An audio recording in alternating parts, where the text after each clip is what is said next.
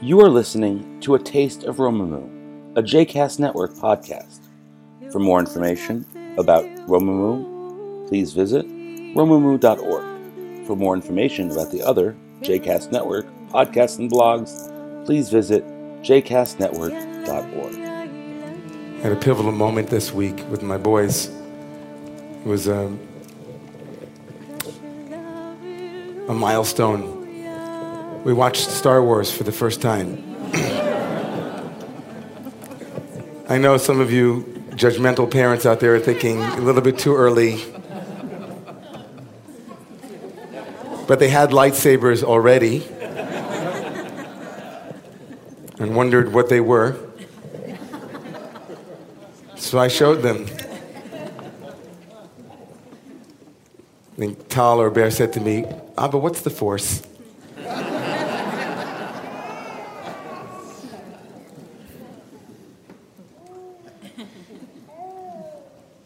All great mythology has a story about the hidden child. The per eternus, the eternal child who is lost and who is discovered at some point. The child has to awaken to their own capacities. They have to be convinced that they have that within them. Yeah? Luke doesn't know who he is. He has a dark father. And like all great social movements, when something becomes a part of the zeitgeist, it becomes a part of the common culture, the popular culture, there's something deeply embedded in its truth. That within each and every one of us is a knowing. Within each and every one of us there is a light. There is greatness, uniqueness that we are called to. That's why it spoke to so many of us. Gifted children, dramatically gifted children perhaps. Another great myth that has made its way into the Jewish people's psyche came at the beginning of the 16th century after the expulsion from Spain in 1492, that horrific moment, catastrophe, homelessness, absolute chaos. In the northern part of Israel, there was a rabbi named Isaac Luria, known as the Ari. And this Isaac Luria Ashkenazi introduced a myth into the Jewish psyche that has made its way in so many different forms, in so many different places. And in our Kabbalah Learning Institute this last week and weeks before, we discussed the myth of the Tzimtzum. That amazing word, Tzimtzum, which is tzam, fast. A fast, that which is like we don't drink, we don't eat. So Tzimtzum is the myth that God contracted God's essence in order for a world to be. Introducing us to mythology of absence and presence. That in order for the world to be, God must be absent for it to be. That without that absence, without that darkness, there can't be a light that is visible, that it is in the vacuum of God's absence that a world is born. And that myth, it sets up something very profound. We are born into the world with a sense of both fullness and lack. And that which we feel as lack, we know it as absence, and we want it. We have a yearning for meaning, for purpose. In the vacuum that is created by that dark constriction, we go searching for that trace, that reshimu, that roshem of God that we know must be hidden there, but we can't see it. It's dark. This time of the year, when it gets very dark, we have our own story in our own sacred mythology about a hidden child, a child who goes missing. And in that story of Joseph and his technicolored dream coat, those remaining 13 chapters of the book of Genesis that always appear at this time of the year tell the story of that hidden light. That Joseph who goes down to Egypt, who is hidden, whose greatness can't be completely revealed. And there's one character in this story who sets up a lesson for each and every one of us working with absence. We're told that when the brothers, as we know the story or the show, the brothers throw Joseph into a pit, he's sold down into Egypt, and there he goes, Vayeshev Yosef, he goes down to Egypt. And the brothers, trying to cover up their tracks, take off his Technicolor dream coat. They rip it up and they pour blood on it after they've slaughtered an animal, and they bring it back to Jacob. And Jacob sees the Technicolor dream coat. He sees his beloved son's coat, the coat that represented his specialness to Jacob. And Jacob cries. And then the Torah tells us something very powerful. And Jacob could not be comforted. Jacob refused to be comforted. Why wouldn't Jacob be comforted? Jacob has already lost Rachel. Jacob knows what it is to lose years and people. Jacob, like no other character in the Bible, knows suffering. He knows lack. He knows pain. He knows suffering. He knows pathos. Jacob can't be comforted. Me'ana lihi nachem. Does he get it from Rachel, from Rachel? Why can't he be comforted?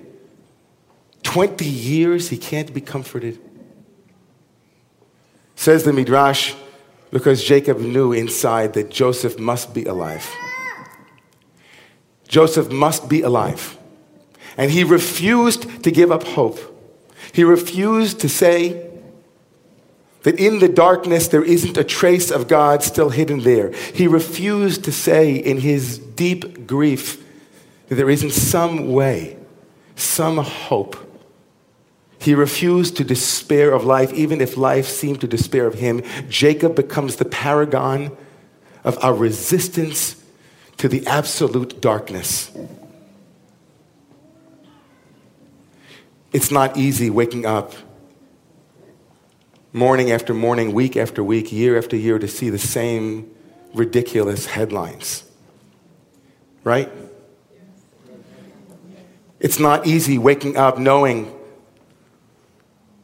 that, like Adam Gopnik said in the New Yorker, that the resolution to some of the things that we pray for with words are simple actions that our government and our leaders could take.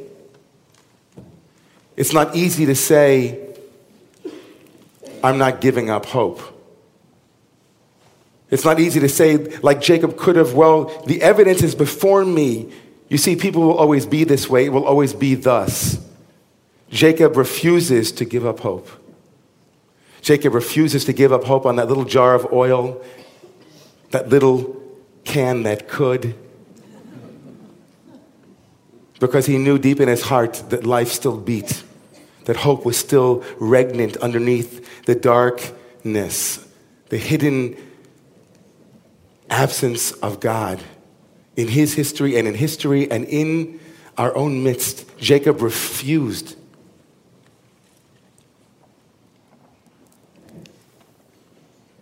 I wonder what gave Jacob that strength. I wonder what it was that kept Jacob going in those dark hours.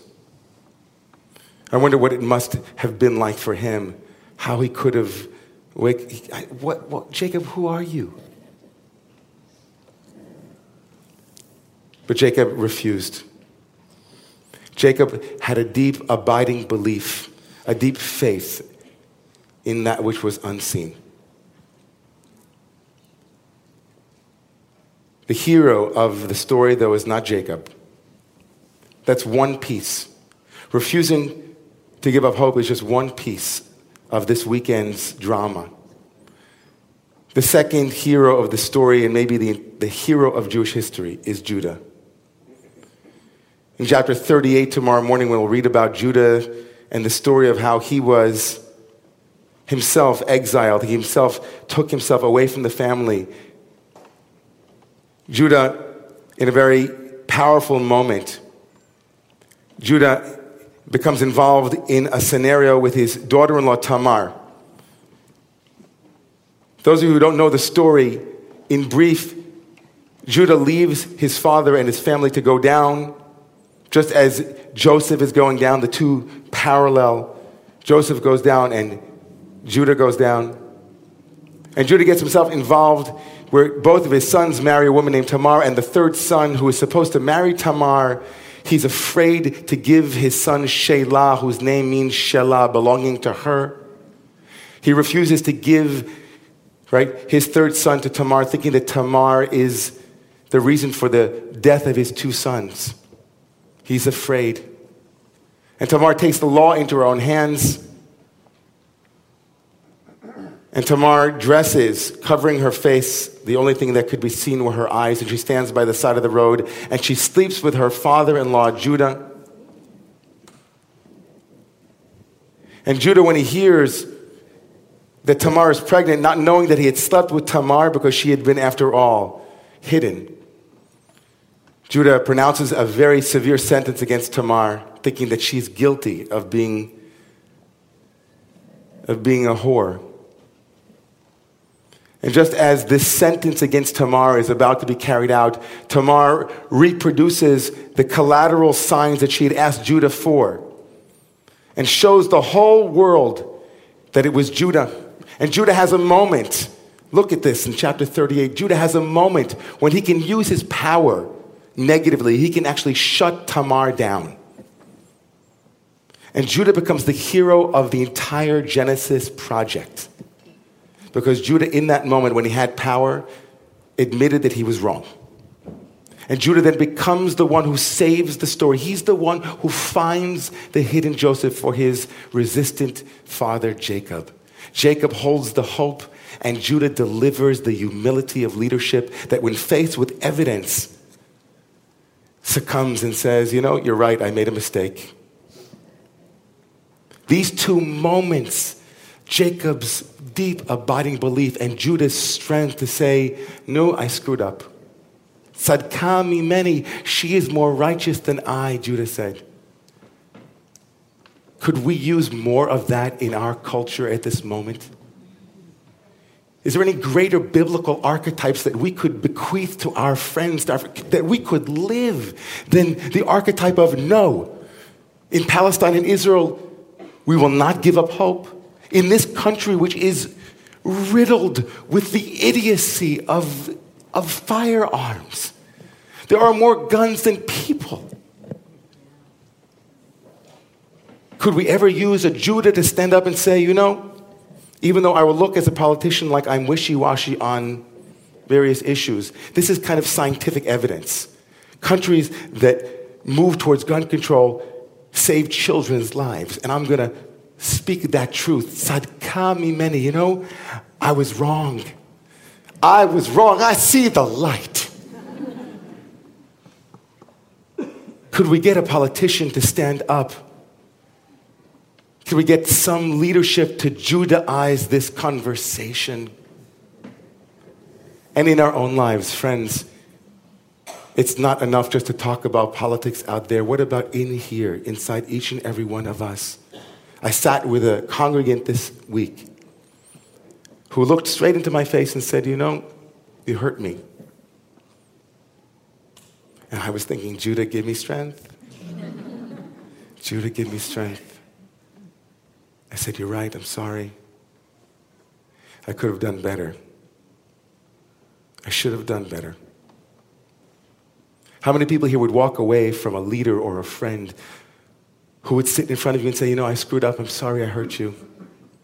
I acted selfishly. I acted with the awareness that I had, but it was limited, and I hurt you. How many of us in that moment would say, dig in my heels? Judah, shekidei shem shamayim b'farhesia, Judah who publicly consecrated, who sanctified God's name by saying, I was wrong. That is called kiddush shamayim, to sanctify God's name. I was wrong. So I want you to take away a couple things. My friend Rabbi Sharon Brous wrote this week that we are at war. And our weapons, she said, are love and justice. With justice, I want you, each and every one of you, to say, I'm going to do something to let my voice be heard, to make this a safer country. Do something. Decide before you leave those doors tonight, think, I'm going to do something. I'll go on a website. I'll speak out against Islamophobia.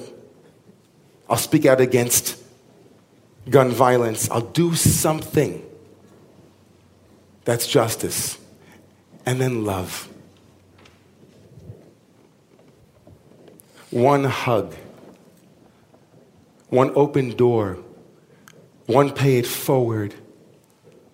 Take a moment. Pay a bill for someone else. Man, we need a revolution of small acts of kindness, right? We need lightsabers everywhere. We need Jedi Knights who say, right here, here's a moment, here's a dark place. Let me bring some light right here. Hanukkah is coming. There's a little jar of oil right there.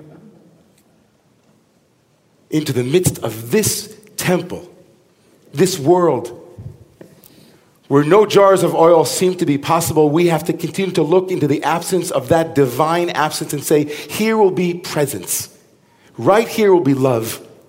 We will build a world from love. Olam chesed yibaneh. We will build a world from small acts of love. Be just. March. But right here tonight, you can already start Hanukkah. Before you leave, hug Anderson because he loves hugs. Am I right, Anderson? Right? And not all for you. We got a lot of other people that use hugs. On the way home tonight, let me think of a kindness strategy for the week. I'll put it on my list of things to do. Today, I'm going to do some act of kindness. Some small deed that will say the world is now built a little bit more. So I want us to rise in a moment with these sheets that we handed out with the words, Olam chesed yibaneh. The world will be built with kindness. Please rise.